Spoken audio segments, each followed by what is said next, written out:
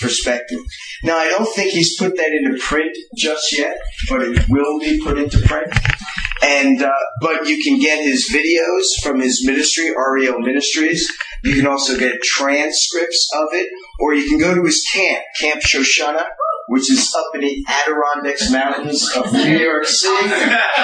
And it is in New York State, and it is beautiful up there. You're about an hour from the Canadian border, and you're just in the woods with the bears and the other campers, and Hannah, because she's there. And me. Life of Messiah, Arnold Stuchtenbaum. And so he teaches that class there. Now, when he teaches that class, he uses two tools, and they'll be helpful here too, because the majority of my material is coming from my times with Arnold over the years. I remember going through this in New York in his home. I remember going through this with him up at camp numerous occasions every year that I was up there. And then I remember going with him to churches where he presents segments of it. So there's a lot of stuff, stored in the brain. But I'm reviewing it with some of his tapes and all. And so a lot of his material comes out of it.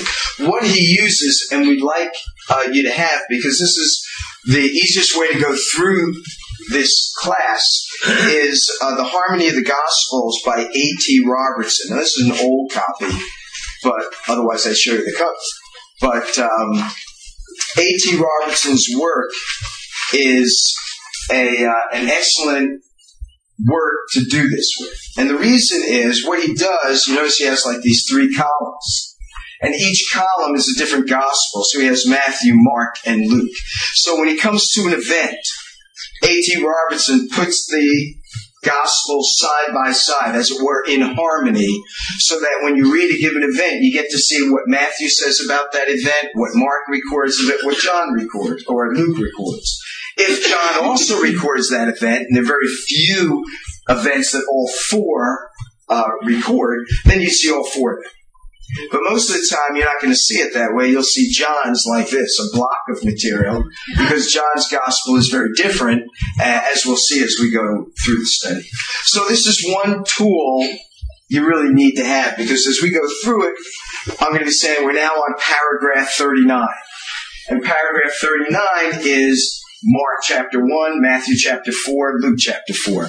And you just can't keep flipping back and forth in the Bible. You want to see it all laid out in front of you.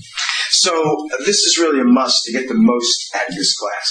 The second thing is, let me just mention, is Arnold has put together an outline of that harmony. This is an old copy that I remember having, and for some reason never wrote on it. And so we can make copies of it. But an outline is going to be provided next week that will take us through some of this material together. Now, Jerry was telling me that Gene, I guess, is ready to order the books. What's that? We already ordered them, and they'll be here next session. Okay, so they'll be here for the next session, and they cost $20 for the book and the outline. So the suggested donation is $20. Yeah. They don't want you not to come to the Bible study because of that, obviously. But that's the cost of the materials, and we hope to have one for everyone. If you're husband and wife and you want to share one, that's fine. You can do that. Just kind of a show of hands. How many of you are likely to get one of these? We just get them from Jean's office. Jean's going to have a sign-up sheet today. Yeah, keep your Jean's making a count, so why don't you keep your hands up? Jean is also collecting the money. So, Jean is collecting money, so before you leave today, see Jean. 2, 3, 4, And then you sign up. 5, 6, 7, 8, 9, 10. Okay, everybody else with your hands up. These can put your hands down. So, take it back. Right? So 10, 11, 12, 13, 14, 15, 16, 17, 18, 19, 20, 21. 22, 23, 24, 25, 26, 27, 29, 30, 31 is about what I'm counting. Okay, we bought 30 books. One of you is not going to be able to take the whole No, we're going to order more. We're going to order more because we're planning on having more people come, and we're going to have to move this to a different room on campus. So Don't worry about it. We'll get the books. Okay, so looks like we're good. The second thing, I got my own. that source of a lot of this information is from, it's actually a 2-volume set called The Life and Times of Jesus the Messiah by a man by the name of Alfred Edersheim. Today I think you can get it in 1 volume, and I bet you through CBD you can get it for like $12, $13. I mean, it's an incredible work for that amount. I think it's about that. Alfred Edersheim is a Jewish believer. He came to faith in the middle 1800s, 1850s, 1860s. At that time, England had what was known as the London Jew Society, which was a mission board that sought to bring the gospel to the Jewish people. And they had sent out what they oftentimes called was a committee for inquiry. And they'd send out 5, 6, 7 guys, and they would travel throughout a given region, Europe, the Middle East, North Africa, wherever. In this particular occasion, they were sent out on a mission of inquiry to see where the need was with respect to getting the gospel to the Jewish people. So as they traveled around, they're praying, they're trying to see where does God want us to send our missionaries and where does God want us to invest our funds. On the return trip, they went into Budapest, Hungary. And it was there that the princess of the kingdom, who was a believer, came out to them and told them they needed to come here because of the number of Jewish people that were in her kingdom. So they sent missionaries here, and it was there that Alfred Edersheim came to faith. He went on to receive his doctorate, became a lecturer at Oxford in Septuagint and Old Testament studies, and he was given a sabbatical to work on this kind of material, and it's one of a kind. It's still a standard work, even after all these years, on the life of Messiah from a Jewish perspective. Another great work that, and this is not as monumental work, but to get background on what Judaism was about in the first centuries of the Christian era, C.F. Moore, he has a 2-volume set that is critical and key to a study of this nature. And then Jacob Jacques, he is a Jewish believer, was a Jewish believer, who I think was an Anglican, served in Toronto. He wrote a book called The Jewish People and Jesus Christ, which gets at a lot of Talmudic stuff, Midrashic material, and background, again, on the Jewish people and Jesus as a Jew. And again, one of those unique works, but in Messianic circles, not untypical. Another book is by J. Parks called The Foundations of Judaism and Christianity, which also focuses on the Jewishness of the first century, the Jewishness of Christianity or the early church, the Jewishness of the life and times and ministry of Yeshua. And then Emil Scheurer has a book called The Jewish People in the Times of Time of Jesus. And again, it's another work that focuses on this kind of material. So these are the volumes that a lot of this material that we're going to share together comes from. And they're just wonderful volumes, and they're very interesting because there's very little written from this perspective. And they're all scholarly works, not popular works. So it's they're written with an air of authority that you don't oftentimes get. Now, does anybody still need this up? Yes. Okay. So I'll give you a few more moments. Not today's section. Now, and we're not going to go like more than an hour, and Anne has the clock. And 8 o'clock now. It's 8 o'clock now. 8 o'clock. We need Bob here. It's 8 o'clock, so we're not going to go till 9 or so. Or maybe another half hour, 45 minutes. Are we good now? No. No. Don't worry about that. We'll have this in.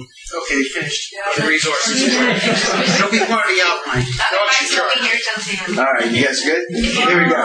So let me share some of the background issues on Jewish life in the first century.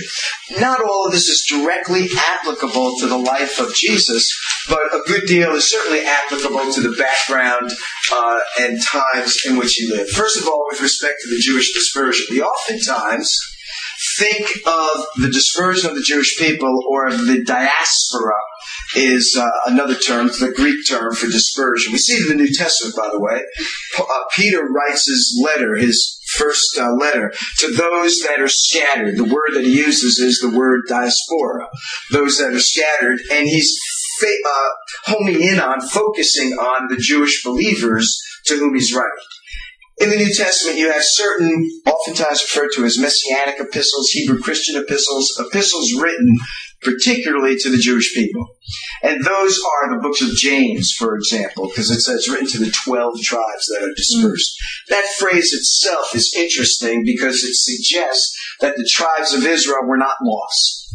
And so you hear sometimes of the lost 10 tribes. Well, James says he's writing his to the 12 tribes that are dispersed. So there's no such thing as lost tribes. By the way, in the Gospel of Luke, we'll read about Anna. Remember Simeon and Anna who received Yeshua when he was a child. It says Anna was from the tribe of Asher. It's one of the 12 tribes, one of the 10 tribes in the north. So the idea that they were lost, and though taken into exile and lost their tribal identification, is certainly false with respect to the first century.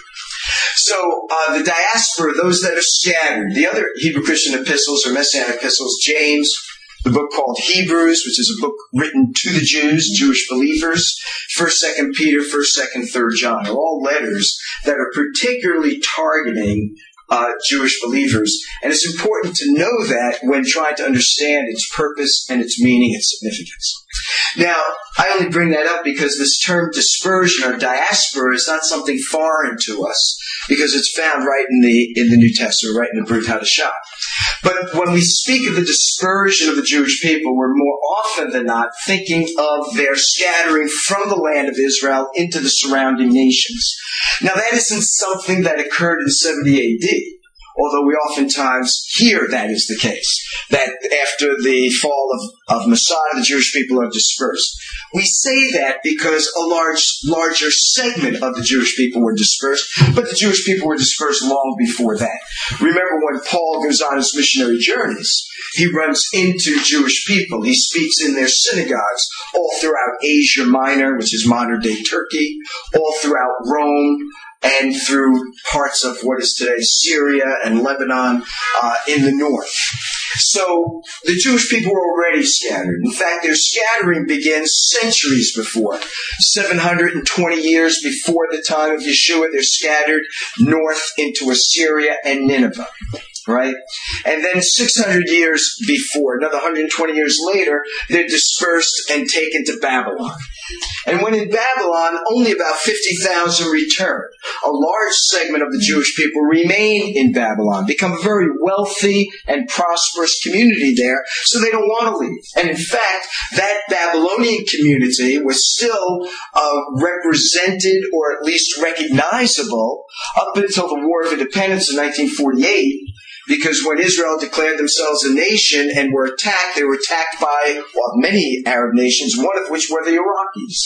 And the Jewish community in Iraq was under great duress, and the Jewish nation had done some rescue flights over to Iraq and rescued some 20 or 30,000 Iraqi Jews. And even today, there are many Persian Jews. And there's even chief rabbis in Tehran and in Persia. Now, they don't have all that much freedom, but there are Jewish people that were there. They are there because they have dispersed long before 70 A.D. And oftentimes, when thinking about dispersion, there's an element of judgment. Because when things are going well for Israel, they are gathered into the land. When things are going bad, they are scattered. And that is one of those themes that goes throughout the Hebrew Scriptures. When Adam and Eve are obedient, they enjoy the garden. When they are disobedient, they're dispersed from the garden. When the people at the Tower of Babel are obedient, they're gathered together. When they're disobedient, they are dispersed. When Israel is disobedient or their descendants, they find themselves in Egypt. It's interesting also the direction from which the Jewish people in the Hebrew Scriptures enter the land. They always seem to enter from the east. So that when the Israelites come out of Egypt, they don't just go into the land from the south, the Negev, where they were at Kadesh Barnea. And Moses doesn't take them to the left to take them in from the west, but he takes them south and then up and around from what is today Jordan and crosses the Jordan River from the east. So there's always these kinds of movements and directions that you see throughout the Scriptures, and they sort of reflect the hand of God in either blessing, bringing the people into the land, or judgment, dispersion from the land. And certainly 70 AD was a judgment. We're going to see this in the life of Messiah, because of the rejection of Yeshua as Messiah, Israel, Matthew chapter 12 is the most important chapter for this matter in the Gospels. Because of Israel's rejection, that is by virtue of their leadership, rejection of Yeshua as Messiah, by Matthew 12, judgment is set on the people of Israel. And thus there is now no hope that he is going to do anything else or the result of his coming is going to result in anything else but judgment on his people. That's one of the reasons why he says oftentimes the miracles that he performs after this point, he will tell them not to tell anyone. And the reason he tells them not to tell anyone is because his miracles are performed to authenticate his claim that he's the Messiah.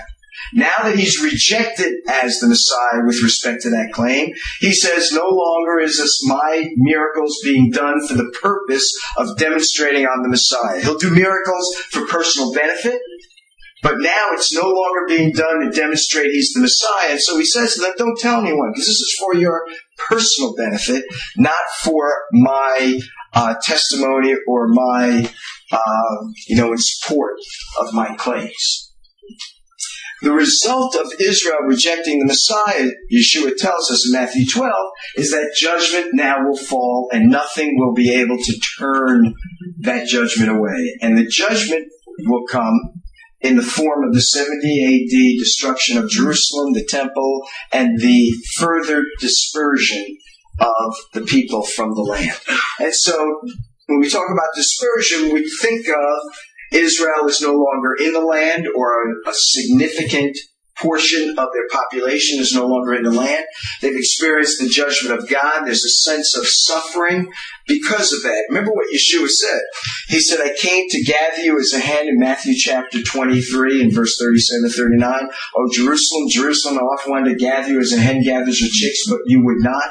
Behold, your house is left unto you desolate. And I say to you this, that you will no longer see me until you shall say, blessed is he who comes in the name of the Lord. When he says, I want to gather you as a hen gathers her chicks, hens gather their chicks to protect them. And since they've rejected him, the protective, caring arms of the Messiah are no longer protecting them. As a result, they become something of an open target, you might say, to the nations of the world that would seek to harm them and to demonstrate their alienation from God by harming God's people. So all these themes begin to sort of interconnect, and like a domino effect, they have connections with other things that go on in the life of Messiah. The more we cover them, the more they say, that makes sense because of this here and that there. But when we think of the diaspora, Israel is judged, they're taken out from the land, they experience the judgment through the hands of the Gentile nations around them, and there's this sense of religious sorrow that God is silent. And so, that period of time between Malachi and John's ministry, the herald of the king, there's no revelation, there's no writing prophet, there's no prophets. And so oftentimes scholars speak of it as 400 silent years. God isn't completely silent in the sense that he's not doing anything with Israel, but he's silent in the sense that there's no authoritative spokesperson that is sent by God for Israel like the prophets until John comes on the scene. But Josephus, and a lot of this is just taken right out of his, and you can read the English translation. I think this is like Antiquities. I think it was Book 8 and Chapter 5.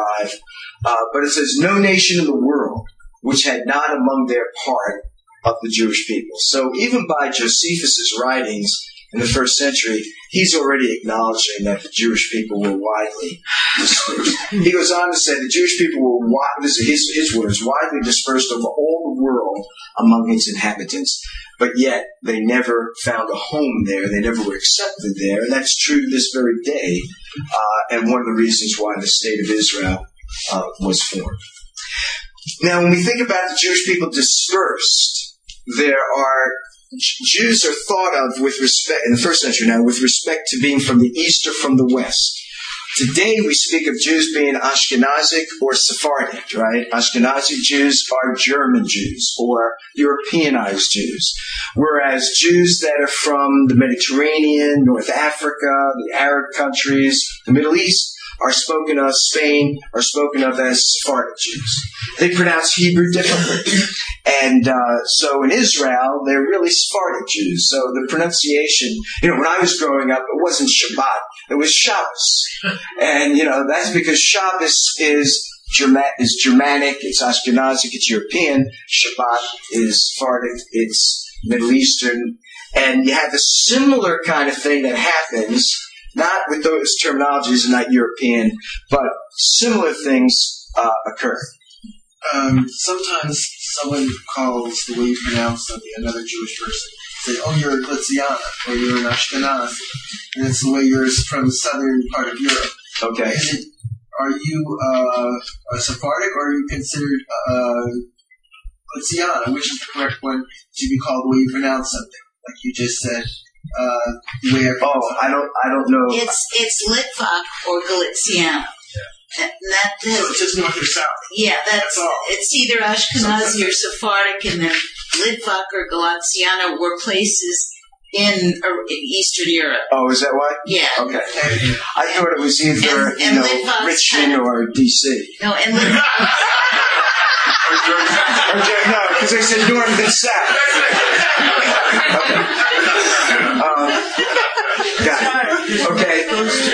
So, with respect to in the first century, in the West, Jews were referred to as Hellenist or Hellenized Jews. The word Hellen is a Greek word that means to be conformed to the language and manners and customs of the Greeks. Now, you got to remember Alexander the Great. When he had expanded the Greek Empire, one of the ways that he sought to control his empire was by instilling its culture and its language. So that became a center focus of Alexander's strategy. That's the reason why in the first century Greek's the common language. He had so infiltrated his empire with Greek culture and the Greek language, it became what's referred to as the lingua franca, or the common language of the day. And that's why the New Testament is written in Greek. And it's written in Koine Greek. It's not classical Greek. It's a very low, common kind of Greek, at least in those days. Today it's still difficult for anyone who wants to learn it. But it was the common language of the day, and so the writers wanted everyone to read this. It wasn't written for the superior or the intellectual. It was written on the language of the common people.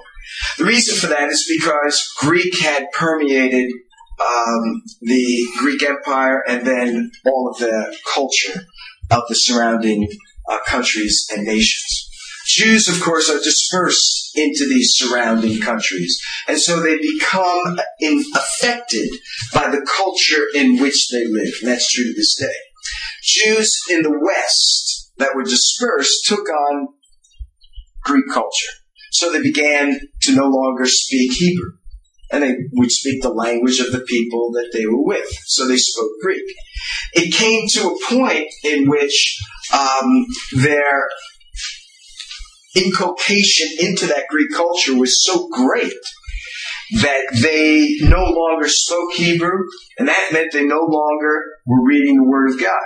They would recite it in the synagogues, But most people did not know what was being said, just like Jewish people today. You go in the synagogue, you hear people reciting the Hebrew, but they don't know what they're saying. They don't know what they're saying because they know how to read the language, but they don't know how to interpret or translate the language. So they don't really know. And that's what goes on in the diasporas. People are reciting the Hebrew, they're saying Hebrew prayers, they're reciting the Hebrew in the Siddur, but they don't really understand what they're saying. But the rabbis were concerned that they didn't really read the Bible anymore because it's written in Hebrew. Remember, it's not like today where we have computers and we have international connections on such a level that books are being written and people are purchasing them. Remember, books are a very valuable thing, and most are written on papyrus or written on vellum or on parchment, and they're in scrolls, and so they're liable to be destroyed and aren't going to last very long for, in terms of what would be expected of them. So many people could not read the Hebrew text and understand it. So the rabbis came together. They said, well, what do we do? Some frowned on the idea of taking the Word of God and translating it into a language of the Gentiles. But many others were saying, well, our people aren't reading it. So in around 150 years before the time of Yeshua, or 200 years before, the Septuagint developed. That's what LXX stands for. It's the Roman numeral 70. Because traditionally, we really don't know, but traditionally some 70 rabbis are said to have engaged in the work of translating the Hebrew Scriptures into Greek so that people could now read it in their own language. Today, the Septuagint is very important in terms of interpreting the Bible because it gives us a sense of how the rabbis understood these passages 150 to 200 years before the time of Yeshua himself. So I remember that when I first moved into Annapolis, I lived in a community, an integrated community. We had African Americans, we had Hispanics from various different countries in South America or Central America, and there were Jewish people. And right around the corner was the Orthodox synagogue in town. Now, there's only 3,000 Jews in the greater Annapolis area, the capital of Maryland. You had to go up to Baltimore, D.C., where you'd find maybe 90 to 100,000. But so it's a small Jewish community. But my neighbors were Jewish. A number of my neighbors were. We became great friends, and we're still great friends. And we had keys to each other's homes, and we'd go out to dinner together. And I didn't parade my faith, but they knew. And their kids would come over and spend time with Mary Lou, and she would tell them. And little by little, they would hear. When I moved here, I was talking to my neighbor, and, we were giving back keys and talking about that. And they said, so where are you going? I said, I'm heading out to Los Angeles. And they said, oh, what are you going to be doing there? I said, well, I'm always careful with my words. I said, I'm going to be pastoring a body of believers out there. And they said, oh, yeah, what kind of a church is it? I said, well, it's not really a church, I guess. It's kind of a unique thing. And they said, yeah, in what way? I said, well, these are, Jewish people and non-Jewish people that believe Jesus is the Messiah, but want to worship him in a Jewish way. And they said to me, and I remember Gail said to me, really? Well, that sounds really interesting. I'm thinking 18 years. I never spoke with her about this. I realized, yikes. I said, this was really interesting. And I said, oh, you think it's interesting? She said, yeah, I think it's interesting. I said, well, their website is betharel.org. Check it out. So the next couple of days, she said, I was online. I found it to be really a neat little website. And it sounds like a great body of people that you're going out to shepherd. And then her husband comes out, and he says, so you're going to be the spiritual leader there. He's like one of the big wigs in his synagogue. And he said, so you're going to be like the spiritual, in synagogues, they oftentimes refer to their rabbis as spiritual leaders. It's a little too guru-ish. But I said, yeah, I'm going to, be the spiritual leader. So it was really kind of a neat interaction that we were able to develop. But in his synagogue, they've gone through 3 different rabbis now, but when one of their earlier rabbis was there, I had called up. And I said, look, I'm one of the teachers, because I also taught in the Annapolis Area Christian School. So I called up and I said, I'd like to, I'm one of the teachers here in the Bible department at the Christian School, and I'd love to bring my students over for you to show them the synagogue. And he said, really, what is your name? I said, oh, Gary Deroshinsky. And he says, Deroshinsky, that's an interesting last name. What is your background? And I said, well, I'm Jewish, you know. And he said to me, what are you doing at the Christian school? I said, well, I'm teaching the Bible. I'm teaching them Old Testament. I'm helping them understand it. And I'd like them to come, you know, I'm trying not to have any axe to grind. I just want my kids educated. I just want my kids to come over so they can, you know, see the inside of a synagogue. None of these kids have ever been inside a synagogue. They've never seen a Torah school. I wanted to see this stuff. So I thought I'd ask you if that would be... Well, before we do, I'd like you to come over. I'd like to sit down and talk with you. I said, okay, that's fine. When you want to do this. So I go over and I sit down and I talk with him. And he's on one side of the desk, and he says, yeah, thank you for coming, and so on. And I said, yeah. And I said, so what do you want to do here? I said, look, I just want to bring my students here. And I'd like them to see the synagogue. I want to see the Torah scrolls. I want to see, you know, what this is all about. Because many of them and their families have never gone into a synagogue, and I'd like you to show them. And he said, well, you know, that's fine, but I just don't understand why you would be teaching it. Why would you be teaching it? And I said, well, I'm teaching at a Christian school because I believe that Jesus is the Savior, that He's the Messiah, and I'm teaching them these things. And I'd like them to learn something about His Jewish background. He said, I don't understand how you could believe this. And I said, well, let me just share with you one thing. This is getting into the Septuagint. Let me just share with you one thing. You know where the Bible speaks, oftentimes Christians speak about Jesus being born of a virgin birth. He said, oh yeah, I know where that is. That's like in Jeremiah somewhere, isn't it? I said, no, not just, he goes, I know where it is. I said, okay. So he's looking, you know. And finally I said, you know, I really think it's Isaiah 7. I mean, you know, just check. So and he finds it. So he's reading through it, and he comes to, you know, the section where it says Alma. That's a very interesting word. It only appears 7 times in the Old Testament. Everywhere it appears, it either must or can mean virgin. It never cannot mean virgin. But there are places where it must or it can mean it. And there's only 7 of them. 2 of them are in the Song of Solomon. 1 is in the Psalms. 1 is here in Isaiah. Another one is Genesis with Rebecca. She's referred to as an Alma. And I think there may be one other somewhere that I'm missing. But so he's looking at that. He says, yeah, well, Alma just means a young maiden. I said, you know, it can't mean young maiden. It only appears 7 times where it means nothing. But apart from that, have you ever looked at the Septuagint on this? And he said, yeah, I've looked at the Septuagint. He pulls the Septuagint out, and he opens it up. And in the Septuagint is the Greek word parthenos. And the Greek word parthenos means virgin. Doesn't mean young woman. Doesn't mean nice woman. It doesn't mean virgin.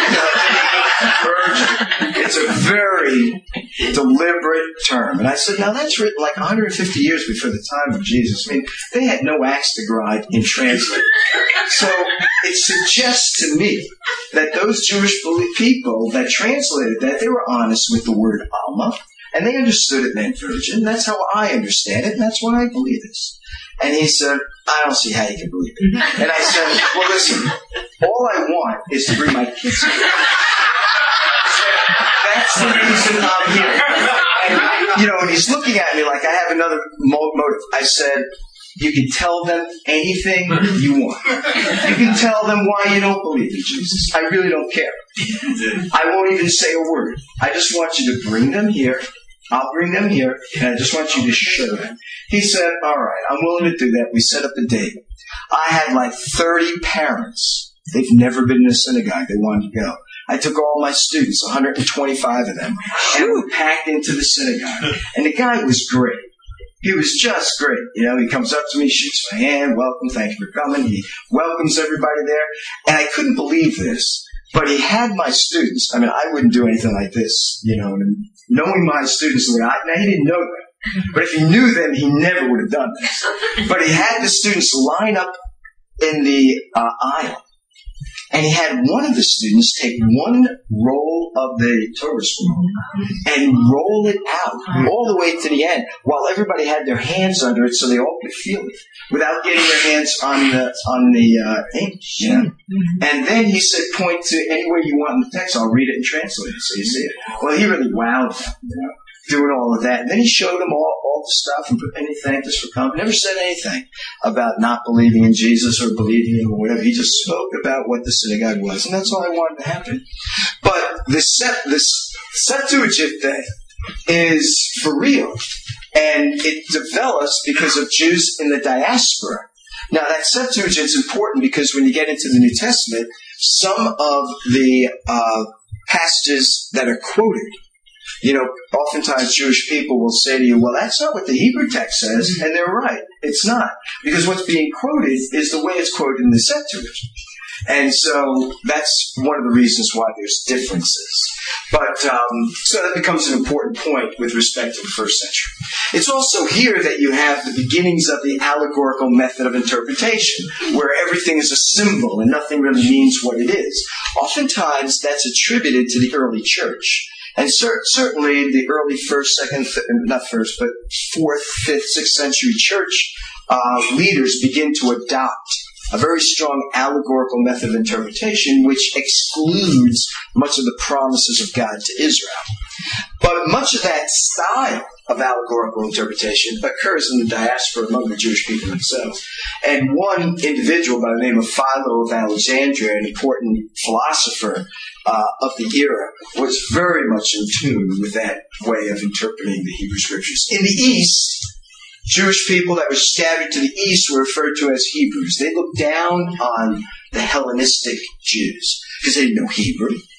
They were now engulfed in the culture of Gentiles, and they weren't as scrupulous about their religious behavior, and they were outside the land. And we know that the Hebrew Scriptures show being outside is to be in a state of alienation, separation, an era of judgment. So the further you get outside the land is from those that are near or in the land. Well, there's a feud that begins to develop.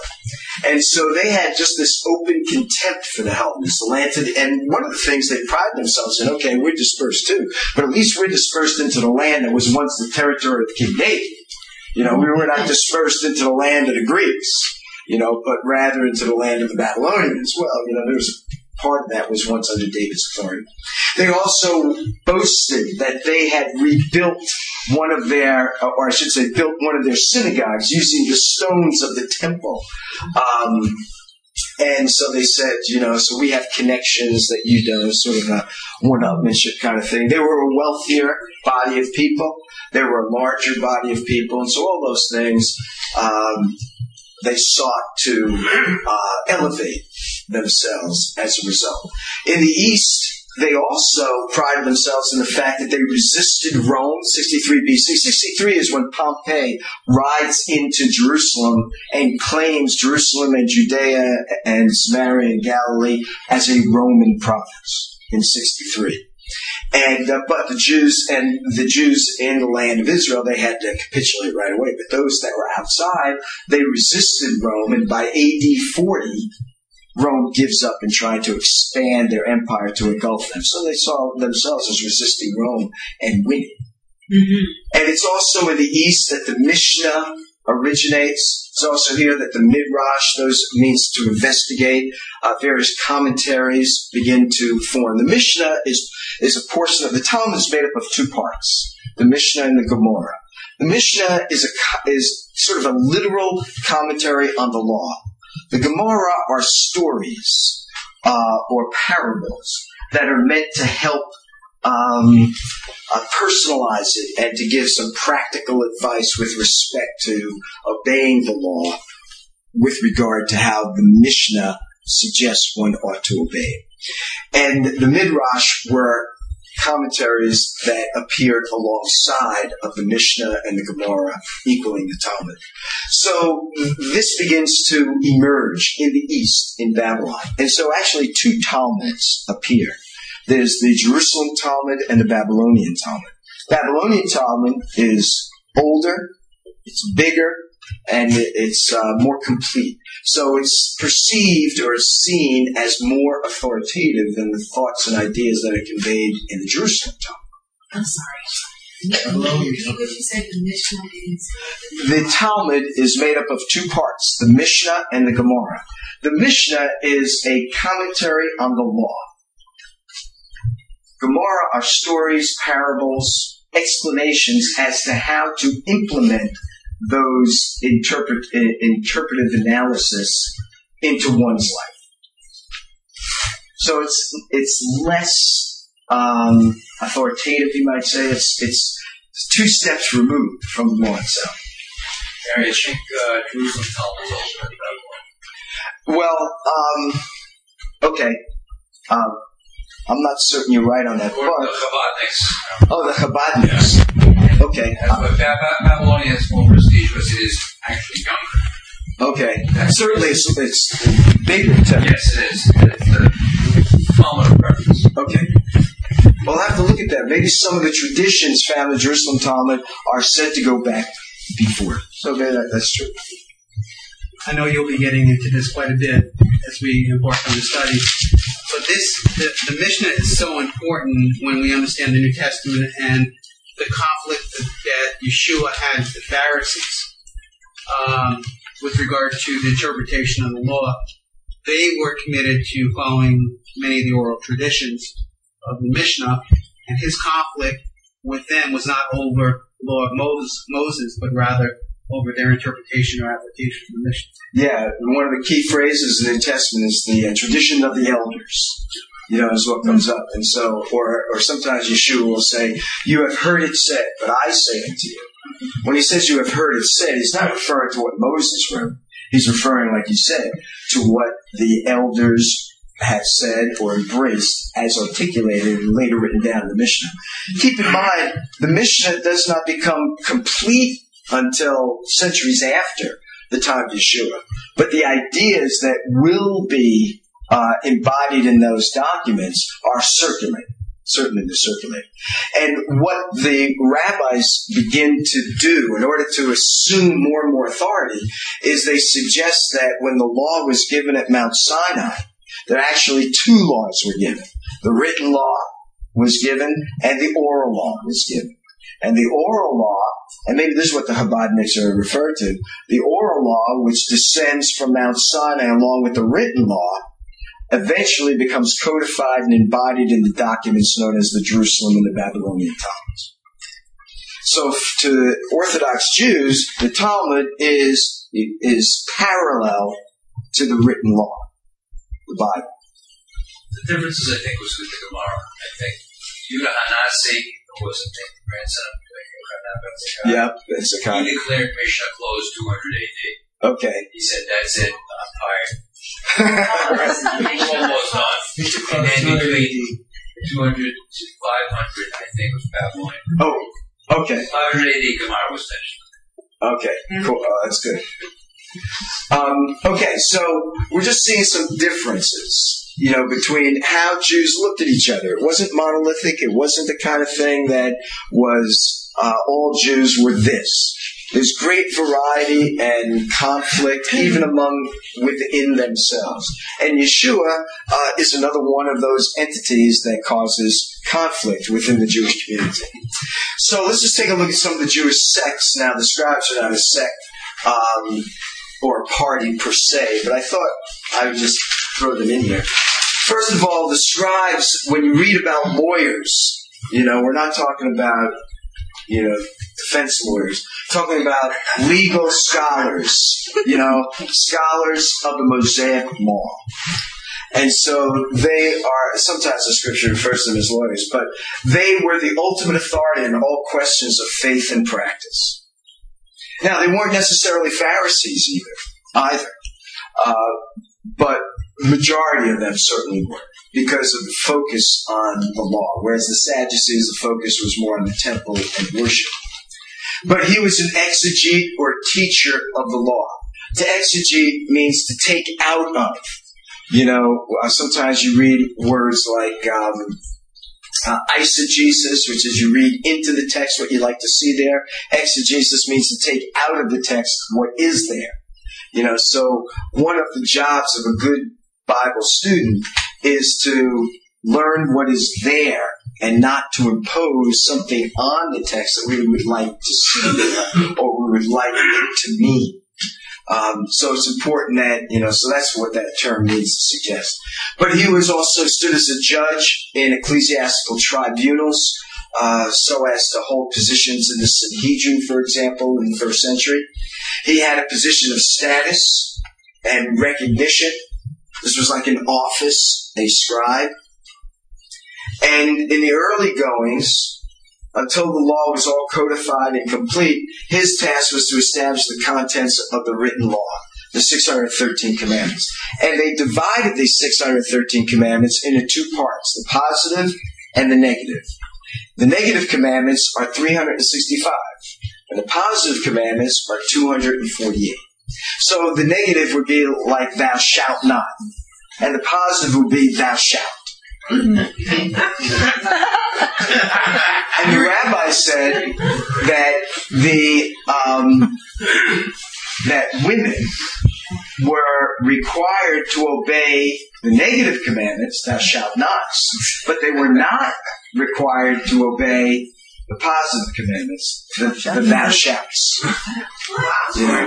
So when they say, for example, a commandment like, you shall wear fringes, that's why women are not expected to wear the tallis or fringes, because they're not held to the positive commandments, they're held to the negative. Thou shalt not kill, no matter what your husband does. His early task was to establish the contents of the written Torah 613. And by the way, to kill, of course, means to murder. The Pharisees, the word Hasidim comes from them, means God's loyal ones or separate ones. And the name first appears in the time of the Hasmonean kings. That's the time just after the period of the revolt of the Maccabees against Antiochus Epiphanes. You have for a very brief era, I'm going to say, and Mitch, correct me if I'm wrong, somewhere around 40 years or so, where Israel is independent. Up until that time, they're subjugated by the Babylonians, they're subjugated by the Assyrians, the Babylonians, then by the Persians with Cyrus, and then by the Greeks with Alexander. Then when Alexander dies, he's only like 30 years old, and his empire is divided among them. There's all kinds of inner feuds. And then you have among the Seleucids, Antiochus Epiphanes, who will wage war with the Ptolemies in Egypt in the south. And when the Maccabees revolt and gain independence from the Greco-Syrians that were dominating them at that time, they then set up Hasmonean leaders, Hasmonean kings. And it's in that context that the term Pharisees first appear. That's like around 170 years before the time of Yeshua. That era will last maybe, I'm going to say, 40 years at most. And then they're dominated by Rome. The Pharisees, though they always appear like they are in control of everything in Israel, they're the minority group during the time of Herod. As said by Josephus, he says that there are only about 6,000. It is interesting, even in the land of Israel, the Orthodox are a small minority, but they wield such great influence and power. And so it's always important for a given government to have the Orthodox on their side in order to have a coalition. And not unlike sort of what went on in the first century. Small numbers, not a large body of people, but nevertheless exhibited a great influence. There was a bitter relationship between them and the Am Haaretz, the common people, the people of the land. And so, they looked down their noses at the common people. And the common people didn't want anything to do with the Pharisees. It's one of the reasons, I think, that people were attracted to Yeshua. He drew large crowds because though he spoke about God and having a relationship with God, it was not anything like the Pharisees that lorded it over the people, but rather it was one of a loving relationship. The Pharisees believed the Babylonian exile was caused by Israel's failure to keep the law. And as a result of not keeping the law, they were sent into exile. That being the case, that drives everything that they do. We need to be keeping these commandments. Otherwise, the judgment of God will continue to fall upon us. So in an attempt to keep from disobeying the law, they built what is referred to as a hedge around the law. And the hedge was like a series of disciplines that would keep one from breaking the law. It was a means of interpreting and supplementing the law so that it would be nearly or impossible to break, either by accident or by ignorance. So when the law says you cannot work, the big question is, what constitutes work? I mean, at what point does pleasure become work?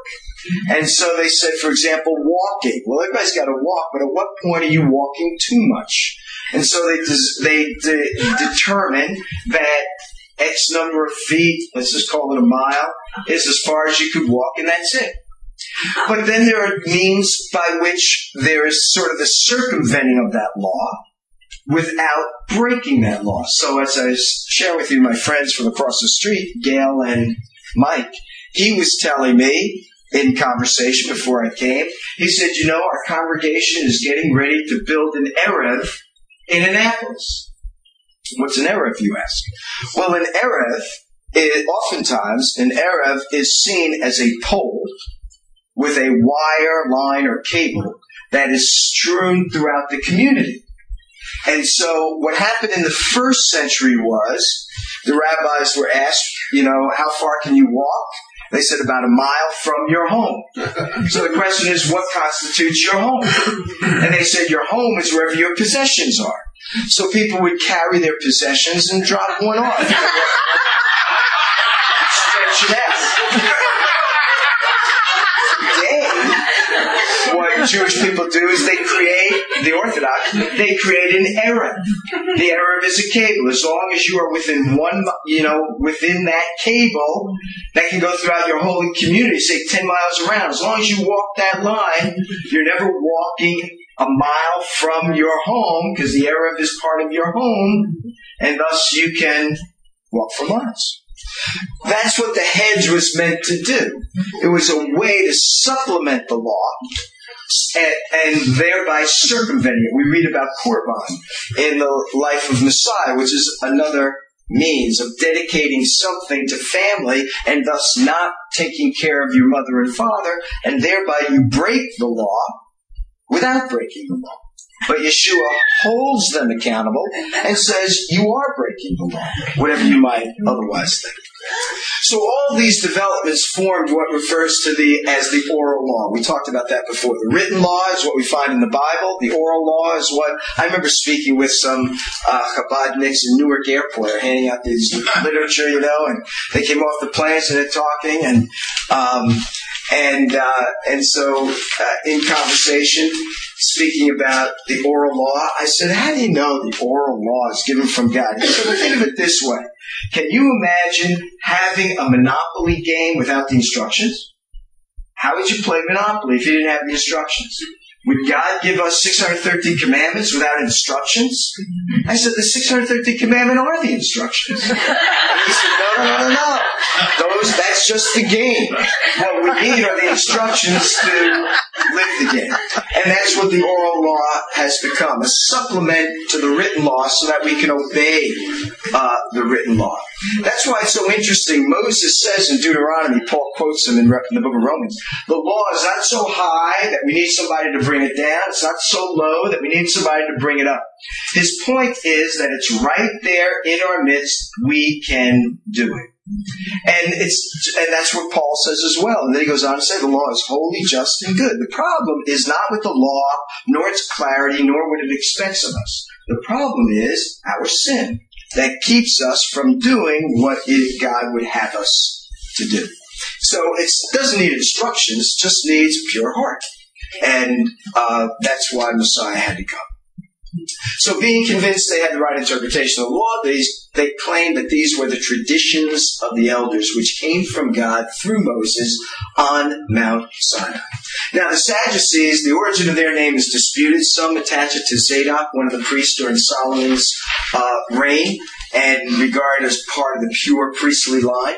Nearly all the Sadducees were priests. I remember one of my New Testament professors, colleagues over at the school.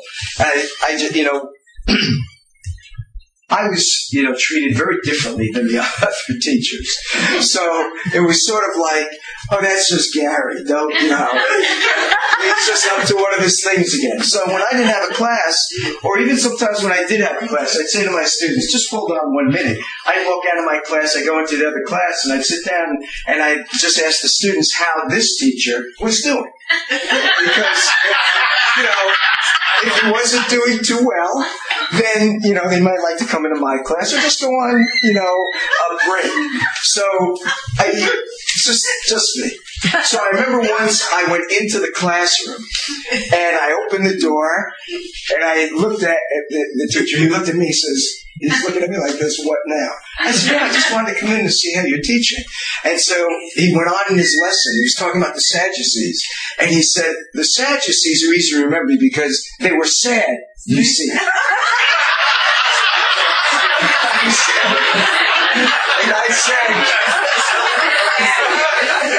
I said to the students, you guys better come with me. This is going nowhere. Anyway, I just talked to that teacher, and I said, how are things going? He said, since you left, things are going great. So they dominated, by the way, the Sadducees dominated the Sanhedrin during the Herods of Rome. And of course, because their focus was on the temple, when the temple is destroyed, their movement goes with it. So unless the temple is revived and rebuilt, the Sadducean sect really had no place. Now, these are some of their beliefs. They denied the permanent validity of any but the written law. So they rejected the Pharisaical idea of an oral law. They denied belief in the soul, in the afterlife, in the resurrection, rewards, retribution, angels, and demons. And they believed in free choice. They were our ancient Arminians. You know the difference between Arminius and Calvin? Jacobus Arminius, he was a reformer about 80 years after Calvin. And Calvin was a reformer in Switzerland, French in background, but a reformer in Switzerland. And of course, Calvin is known for Reformed theology. And we know Reformed theology by the flower tulip, right? Those are the 5 views of Reformed theology. Total depravity. Every man and woman is lost. Humanity is dead in trespasses and sins. Totally depravity. The U stands for unconditional election. God chooses, and his choice is based freely on his grace, unconditionally. L stands for limited atonement. God chooses whom he chooses to be saved. Then when the Messiah died, he just died for them. So it's a limited atonement. It's an atonement for the elect, not for the world. And they believe that the I stands for irresistible grace, which means if God calls you, you can't resist it because his grace is irresistible. And the P stands for perseverance of the saints. That if he calls you and elects you and he has died for you and he has put his grace within you, you're going to persevere. Doesn't mean you want problems, but you persevere to the end. So that's Reformed theology. Jacobus Arminius, about 80 years later, he didn't like a lot of those things. He wanted them clarified. So Arminius believed in the freedom of the will to receive or reject God. And so it's sort of the opposite of Calvinism.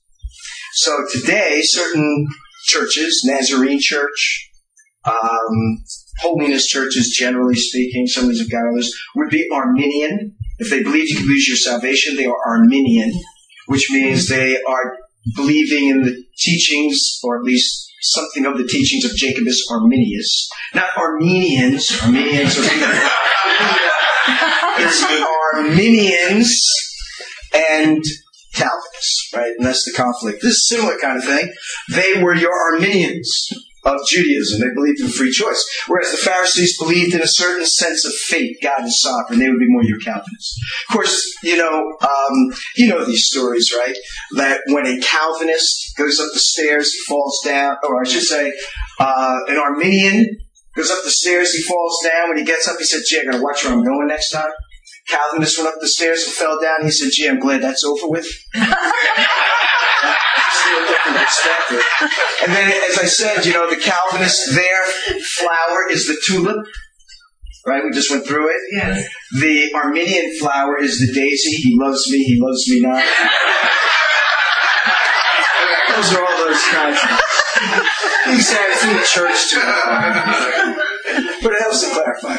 Now, so anyway, those are the Sadducees. The Essenes, these guys are really pretty interesting. I learned some new things about them I had not known before until I started going through all my books again. And but I realized that they flourished for about 100 years. And Philo, the Alexandrian Jewish scholar who embraced allegorical interpretation, all that, briefly mentioned him about 100, 200 years before the time of Yeshua. He writes of them, about 100 years, in his discussion in his discussion of what constitutes a free man. He says, only a truly good man is truly free. So that freedom for Philo is embodied in character and not just ability to choose. The kinds of choices you make. And it sounds a lot like Paul, because he says the things I want to do, I don't do. That's a slave. When you do the things you want to do, and if they're good things that you want to do, then you're truly free. Otherwise, you're enslaved to bad passions and things like that. But in that context of speaking of what constitutes freedom, which he says has to do with goodness, he speaks about the Essenes as good people, as good individuals in our community. He says they numbered about 4,000 and that they paid a scrupulous attention to ceremonial purity.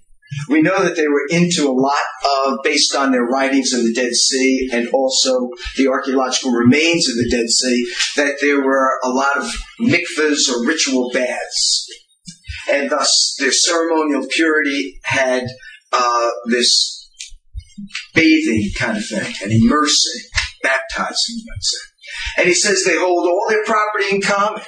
So they're sort of like the kibbutzim of when Israel first established them. They didn't get into animal sacrifices. They practiced celibacy. They had no slaves. At a time, by the way, I don't know if you're familiar, but in Rome, do you realize that 3/4 of every citizen in Rome was a slave? 75% of the people of Rome were slaves. When we get into some things, we'll talk a lot more about that. But the Romans, man, they're just an awesome empire to be thinking about. You know the Colosseum? It's the Jewish people that built the Colosseum. You know that. Yeah. When the Romans destroyed Jerusalem in 70 AD, it was Vespasian, his son Titus, is the one who led the 10th Legion. He was emperor. And he was so fed up with the Jewish revolt, went on from 66 through 73. And for 3 years, he kept the 10th Legion at bay in Masada. They were not happy people up there when they got to the top. That when he got hold of whatever Jews remained, he killed over 1.5 million. And the largest number of Jewish people killed up until the time of the Holocaust. 1.5 million by a Roman emperor. And so he was so fed up that he took the Jewish slaves and he worked them to death in building the Colosseum. And so they brought them back and forced them to build that. And was the tallest structure in Rome for centuries. And of course Vespasian wanted to be a model of his power and his might. And he died before it was even complete. And to this day, they're still trying to figure out a lot of things about it. But just an incredible thing. But the Romans could never have built all the things they built without slave labor. It's because of slaves that they were able to do that. They made Rome a premier city because of the aqueducts. They had aqueducts. It's unbelievable. Aqueducts, some of which were over 40 miles long. Well, where are they going to get water from? The mountains. The mountains are like way up there. So they had to get these aqueducts that they built that had to be built on gradient. Every 100 feet it was an inch gradient, 100 feet. You just measure the whole thing for 40 miles. And if it was through a mountain, they chiseled through the mountain. Just got their slaves and said, start digging. And they just dig right through that mountain. Get this, over 2 million gallons of water every day were pumped into the city of Rome.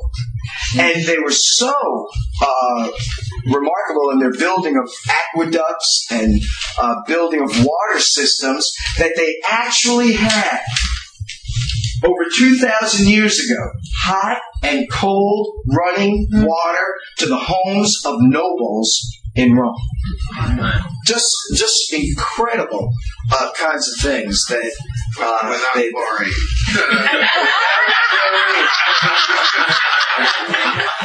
I just want to get through this and then we're done. Oh my. Oh my. Is it 9 o'clock? Don't worry, keep going. Are we doing okay? We're doing great. We're just getting started. We're just getting warmed up. They also, the Essenes, they made provision for those in their community that could not work or were sick. They made no oaths. They took no part in military or commercial activities. He says they cultivated all the virtues. Pliny the Elder, Roman historian, he says they lived on the west side of the Dead Sea above En-Gedi. And of course, around 1948, we discovered the Dead Sea Scrolls, and we also discovered remains of their community. He says they were there for countless generations, though we're not sure he's right about that. And he says many regularly joined their ranks just out of the sheer weariness of life. They're just so fed up and frustrated with life, they said, I'm going to go down there. Last one, the Zealots. I think it's the last one. They say it was founded by Julius the Galilean. He led a revolt against Rome in AD 6. And they opposed the payment of Israel to a pagan emperor. We take our money and use it for things that would be contrary to our own people. They were called Zealots because they followed the example of Mattathias, who rebelled against the Greeks during the time of Hanukkah, because they manifested a zeal for the law. The book of Daniel, who speaks of them, said the people who know their God will do, this is King James, and will do exploits. And so the idea of them knowing their God is interesting, that here they're spoken of as having zeal for the law of God. They also appealed to Phinehas, who exhibited zeal when he meted out judgment on those that opposed Moses. They engaged the Romans throughout the Jewish revolt, and of course they fell atop of Masada in May of AD 73. Of course, one of Yeshua's disciples was a zealot, Simon. Mm-hmm.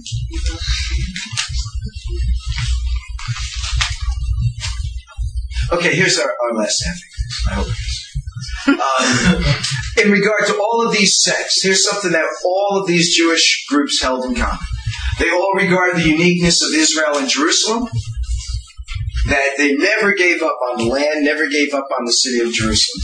Jerusalem was their common center. And you see this in John chapter 4 when Yeshua is with the woman at the well.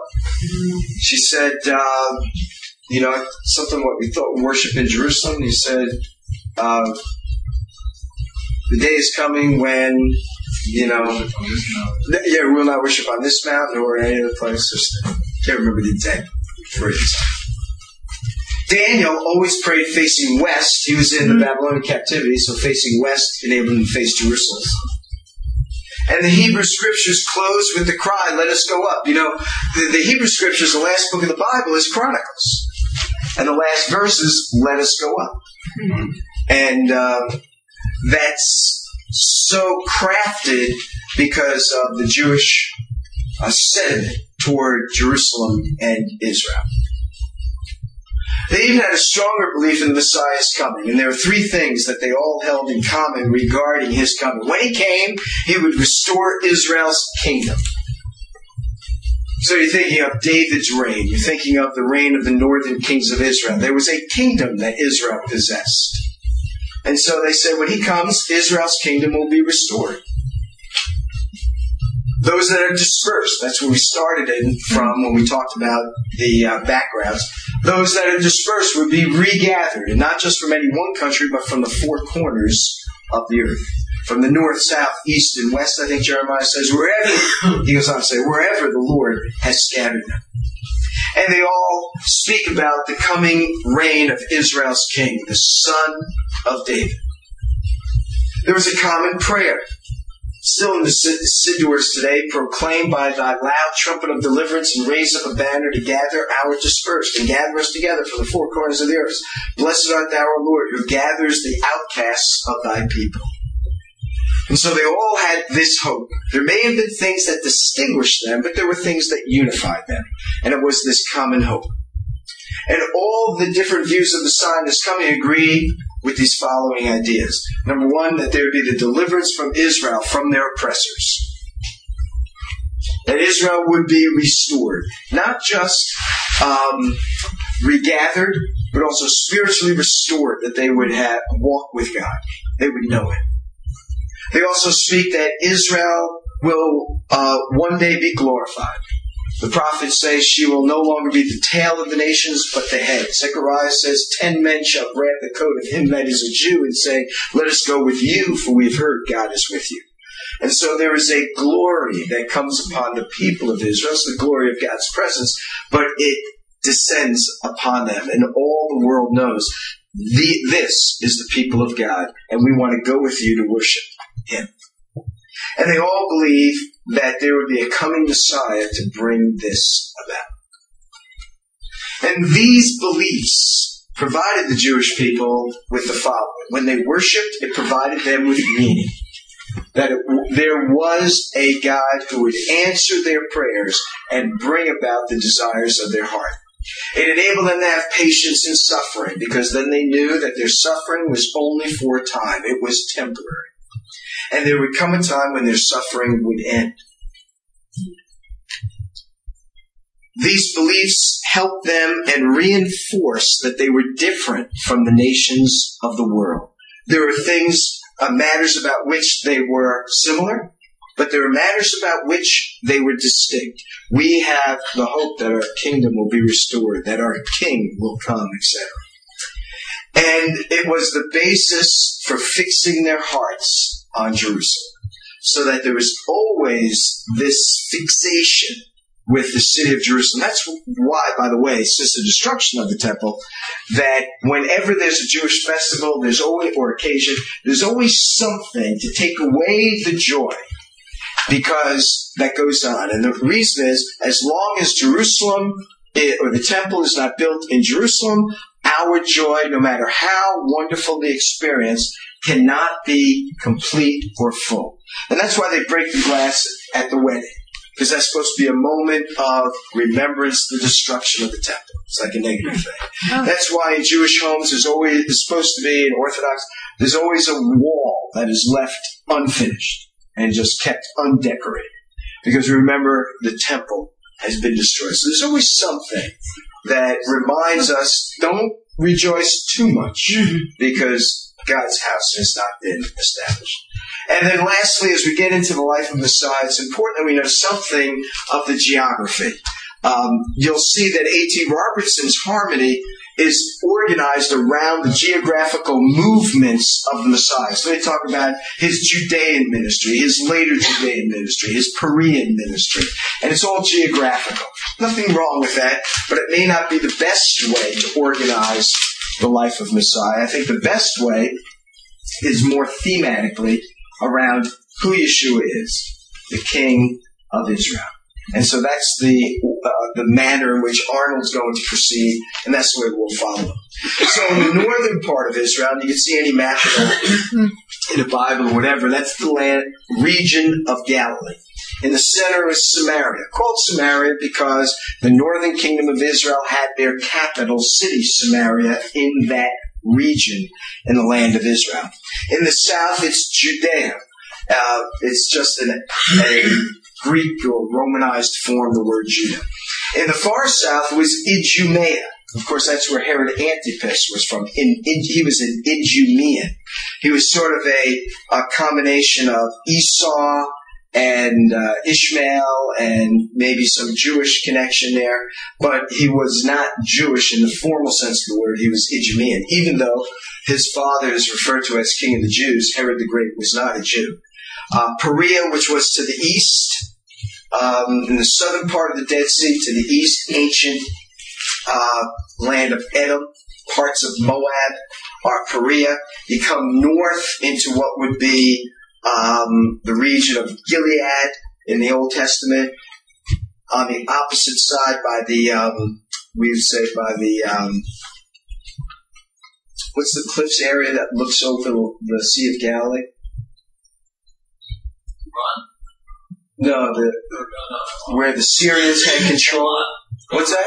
The Golan Heights. That region and further north is the area of Decapolis, like a 10-city, Decapolis, 10-city region. Iturea was a little further north. All these cities are made reference to in the New Testament with regard to the life of Messiah. One last thing, directions. When you look in the Bible, you'll find that directions are always given with respect to Jerusalem. So you always go down from Jerusalem, you always go up to Jerusalem. So if Messiah is in Jerusalem and he's headed north to Galilee, he's going down to Galilee. And if he's in Judea or in Idumea and he's going north to Jerusalem, he's going up to Jerusalem. Or even if he's in Galilee, he's going up to Jerusalem. Or if he's by the Mediterranean, he's going up to Jerusalem. Everything this way is up, everything that way is down. Yeah. And so you'll see that reflected in the New Testament as well. Now, with that, I think we can get into the first passage, which is in Luke. So what you can do is read, very simple, for the next 2 weeks. Meditate on Luke chapter 1, verses 1 to 4. You don't have to meditate on it every day, but that's what you want to look at in preparation. That's where we're going to go. And hopefully get through Luke verses 1 to 4. You can also look at the genealogies in Matthew and Luke. Matthew 1, Luke chapter 3. And you can also look at John chapter 1. Those are the passages that are going to come up next week. Hopefully we'll have the books by then. We'll have the outline. And hopefully we won't be this late. Okay? Well, let me just close with prayer.